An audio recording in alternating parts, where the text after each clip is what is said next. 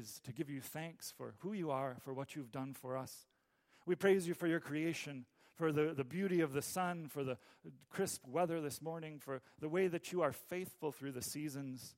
We praise you for your presence among us by your Spirit and how you wake us up each morning with a breath of life to give us strength to live and move and breathe in your kingdom.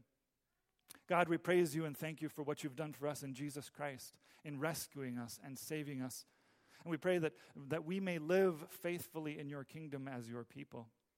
We trust that you're doing that even now among us through the work of each member of our congregation and other churches in this area and around our nation, as we seek to call faithfully upon your name and serve faithfully in your name wherever you've placed us.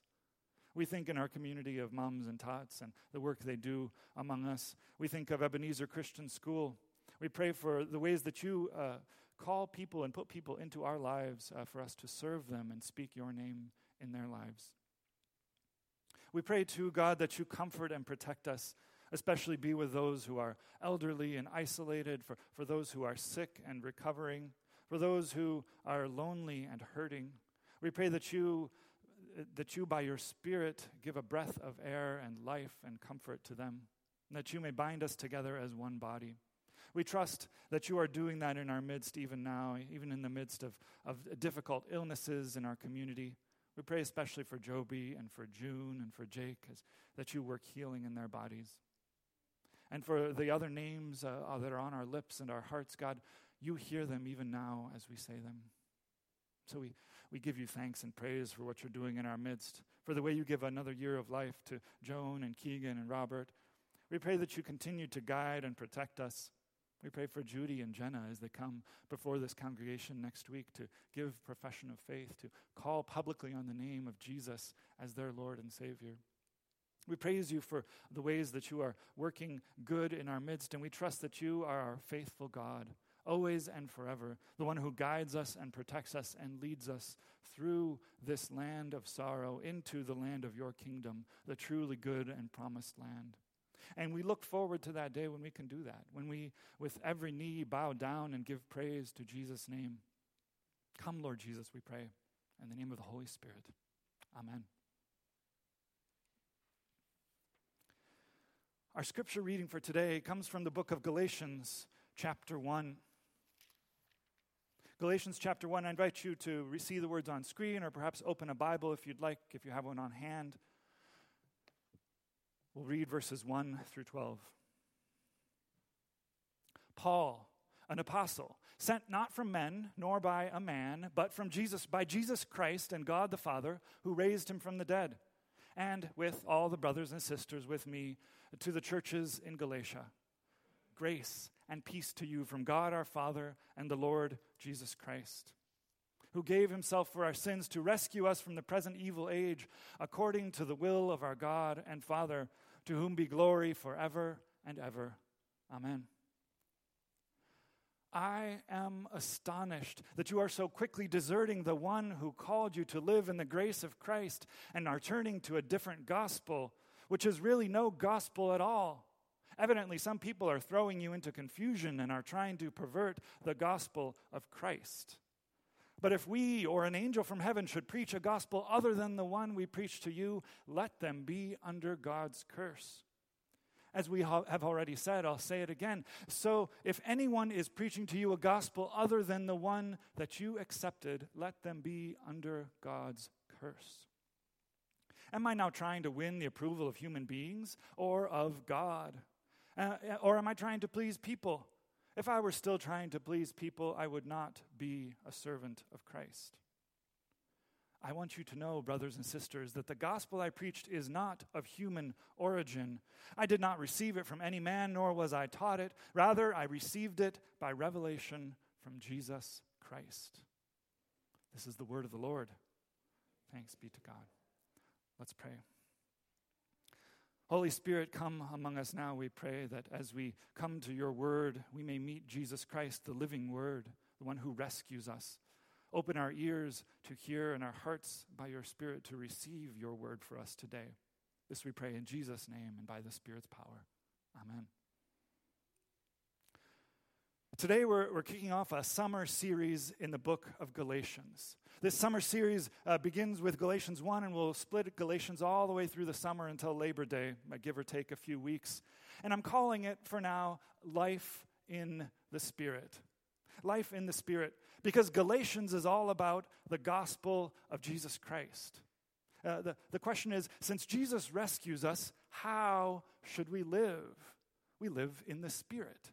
And that's my short 2-sentence summary of the whole book of Galatians. Now, Galatians is an unusual book. First of all, it's a short book. It's one of the shortest letters that Paul wrote. And it's an easy one to study. It's a favorite one for many people. In fact, I recommend, if you have a chance this summer sometime, to sit down and read the whole thing all the way through in one sitting, or listen to it on an audiobook form. It's a great gospel to hear, and I promise you the Spirit will challenge you somehow or another as you do it. In fact, I'm planning on doing that every week. Once a week, I'll read through the whole gospel in some version or another to hear what the Spirit's word is for our church. Now, Galatians is unusual in lots of other ways, too, because Paul is not exactly happy with the Galatians. See, you can probably tell, and if I were to pick an emoji to sum up Paul's feeling in the book, it might be one of the angry ones. Maybe not the full-on red-faced one, or the one with steam blowing out of its nose.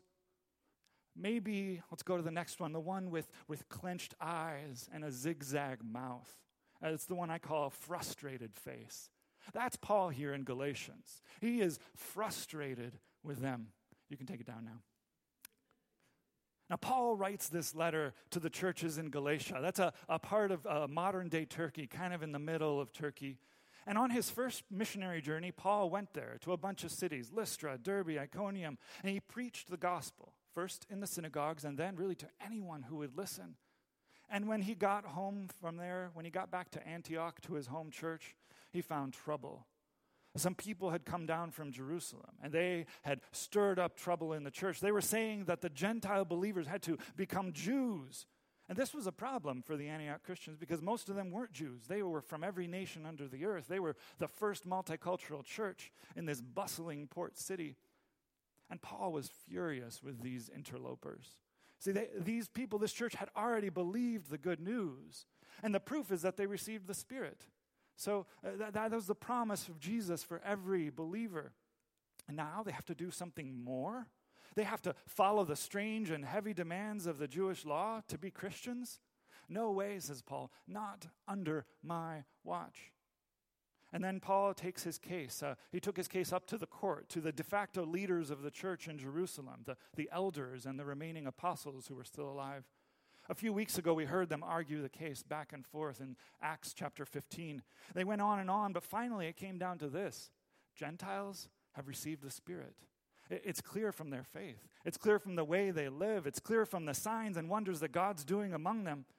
Well, who are we to stand in the way of the Spirit? So they decided not to put any burden on them, not the burden of Moses' law. All they asked is that the Gentiles live like sojourners, like visitors in Jewish lands, so that they could eat together, so that the church could share the Lord's Supper together. But the troublemakers weren't done. They went on from Antioch into the province of Galatia, this new area of believers, and they went to these new believers, these Gentiles, and they told them they weren't good enough. They said, you aren't true Christians unless you become Jews. And they had to follow all the Jewish laws, they said, up to and including circumcision. Now, remember what I said a few weeks ago. These preachers were trying their best to make sure that these Gentile Christians would become part of God's covenant blessings. But they didn't understand that God's blessings go all the way back to Abraham, to God's promise to Abraham, not to the law. God said to Abraham, I will bless all peoples on earth through you. And somehow Paul got word of what had happened in Galatia. And it's not clear whether he found out before he went up to Jerusalem or after he got back. But either way, as soon as he found out, he dashed off this quick letter to them. And you can tell he's frustrated. It's not just his harsh words, although we see plenty of those. It's even in the introduction to this book.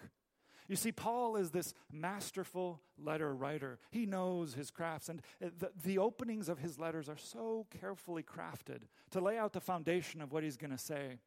It's kind of like a thesis statement for his letter. He sets off the tone right from the beginning. He defends his credentials. He is an apostle sent by Jesus Christ himself. He wasn't sent by any one person or even a group of people. His authority comes from Jesus Christ and from God the Father. Oh yes, and all the brothers and sisters are with him on this, the whole church in Antioch. What's really unusual about the beginning of Galatians is how short it is, how short the greeting of the letter is. You see, every proper Roman letter had to have a greeting section. Paul probably learned how to do it in school. You thank the gods, you greet the person you're writing to, you praise them, and then you move on to whatever you're going to say. But Paul's greeting and thanksgiving sections are unusually long. Just turn to any other letter Paul writes to compare. Take Ephesians, the next letter.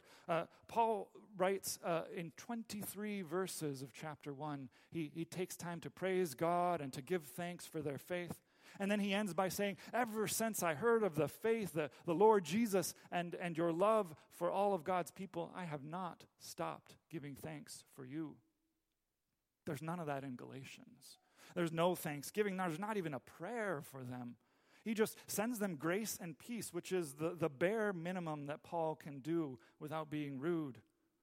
He sets out his main point. He says, Jesus gave himself to rescue us. That is God's glorious plan. And then he lays into them. He's astonished. He's surprised. He's shocked at the news he's heard because they have abandoned the grace of Jesus Christ and turned to another gospel. They are deserters. They've been convinced by someone that Paul's preaching is not good enough. Really, it goes even deeper. They've been convinced that they are not good enough. That Jesus' grace isn't enough to save them. That somehow they have to keep the Jewish law. And it's no wonder that Paul says that they've turned from Jesus to another gospel. And then he drives the knife in a little further and he says, this gospel is no gospel at all. They've given up grace for good works. They've gone from this life in the spirit to life in the flesh. And Paul knows who's to blame. It's not your fault, dear Galatians, that some people have confused you. They've perverted the gospel of Jesus. They've mingled the law and the gospel, says Martin Luther. They've mixed up grace with good works. But still he's mad at them. Still he's frustrated at them. He seems personally offended because Paul has such a high view of the gospel of Jesus Christ, this amazing good news. Jesus has rescued us. How could they go back? How could they think that they could have any part in earning Jesus' grace? They could deserve Jesus' rescue. Even worse, they should know better. Having heard the truly good news of Jesus' grace, nothing else can compare, right? But even if Paul came back again, he says, even if I come back again, or even if an angel from heaven comes and preaches a different gospel, they should know better. Paul is so sure of this, he says it twice. He says that anyone who preaches this not gospel should fall under God's curse, anathema. They have believed the gospel, so how could they? Now, you might think that that's not a problem we have these days. We believe the gospel of Jesus Christ, right? Well, not so fast.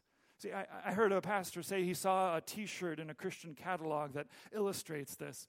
It said, Jesus did his best, now you do the rest. Jesus did his best, you do the rest. Well, he calls that hogwash and heresy. It's the same heresy that the Galatians fell for. They thought they had to do something to earn their salvation. Not so fast, says Paul. Now, I did a bit of fact-checking and Googling to try to find this T-shirt, and the closest I could find was this one, if you can put it on screen. It says, I do my best, and Jesus does the rest. I do my best, and Jesus does the rest. It's almost, but not quite the same as the one that pastor said, but nearly as bad.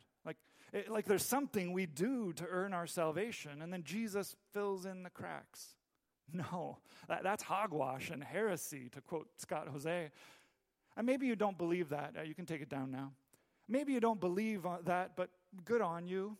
But the idea that we can do something to earn God's grace still sometimes creeps into our faith. I think it's part of our human nature, really.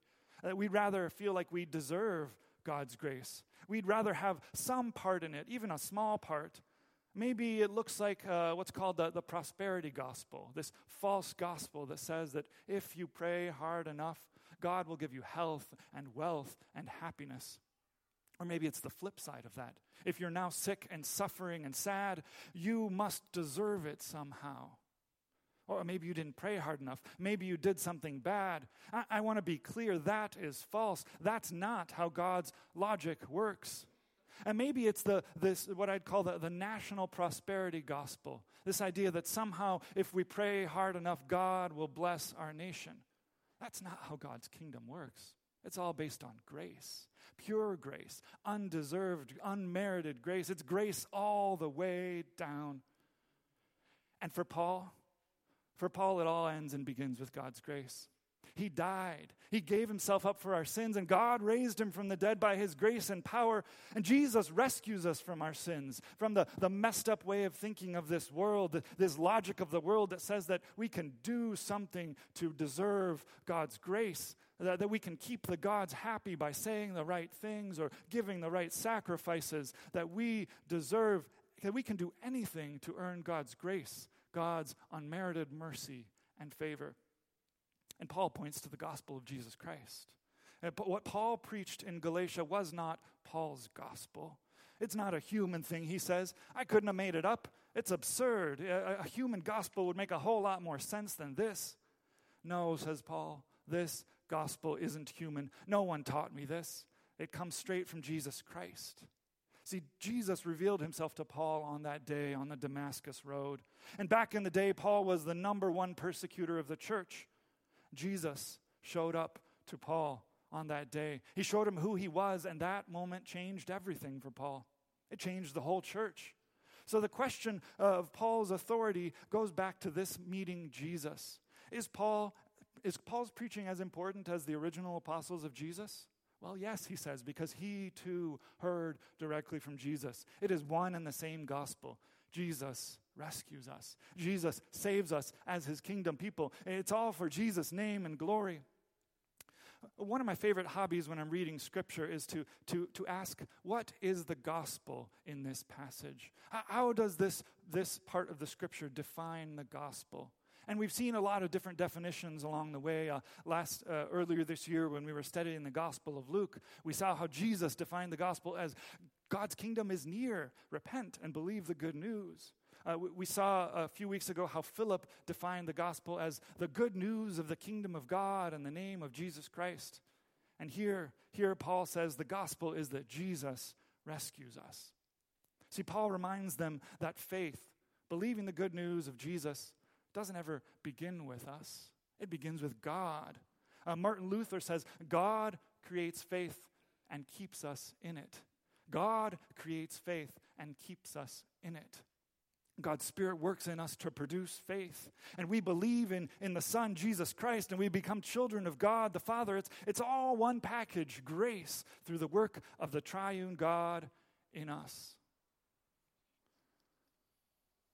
So how do we respond to God's grace? If I were to try my hand at making a slogan for a Christian t-shirt to make $1 million selling it in Christian bookstores, it would be a little bit different than the ones I saw. It would say something like, Jesus freed me. I'm forever thankful. I know that's not quite as catchy. Maybe Jesus rescued me, so what can I do but live a faithful and holy life? Not very catchy, is it? I'm working on it. But our response to God's grace is always thanksgiving. It's this thanksgiving that requires a different kind of life. It's a life shaped around faithfully following God. It's a life of holiness and thankfulness. And if you ever get the idea reading Galatians or listening to the gospel that somehow you can just get away with anything because Jesus has done it all for you, Paul has a different thing coming for you later on in Galatians. No, we respond to God's grace in faithful, holy living. We respond by living in the Spirit. And that means we produce the fruit of the Spirit. And next week, we will hear Paul give his testimony, a bit of the story of how God's grace caught him and changed his life forever. We'll go through Galatians 1, the second half, and maybe a little bit into chapter 2. We'll see how he came to believe the exact opposite of what he used to believe. that God's grace brings about faith and keeps us in it, that how God brought faith in Paul's life. And we'll also hear next week the testimony of two young women, Judy and Jenna, about how God came and caught them and gathered them in the faith of Jesus Christ. It's all about grace. For Paul, for us, it's all about grace, because that's the gospel of Jesus Christ. Anything else is a cheap counterfeit, a twisted version of the gospel that ends up being not very good news at all, but very bad news indeed. Imagine if we had to do something to deserve being saved. That would be slavery all over again. Slaves to sin, slaves to the law. No, says Paul to the Galatians. No, no, no. God's grace does not work that way. Jesus rescues us by his grace alone. His grace, and nothing we have done or could ever do can earn that grace. All we can do is accept it and give thanks to God for it and live like it changes everything. Because it does. Dear friends of Jesus Christ, Jesus rescues us by his grace, and grace changes everything. In the name of the Father, and of the Son, and of the Holy Spirit. Amen. Let's pray. Oh Lord Jesus Christ, your grace for us changes us. And we respond to that grace with thanksgiving and praise for your name, for what you've done for us. Thank you that you saved us from this world and its messed up way of thinking. Thank you that you save us to be your kingdom people in the world, working for the good of your will. And we pray for your kingdom to come on earth as it is in heaven. Transform our lives by your grace to be your kingdom people in faithful and holy living, that we may never fall for a not gospel, a false gospel, anything but the gospel of Jesus Christ and what you've done for us. We pray that you continue to call us by your Spirit back to the gospel when we stray, that we may faithfully live it and proclaim it. We pray this in Jesus' name and by the power of the Holy Spirit working within us. Amen.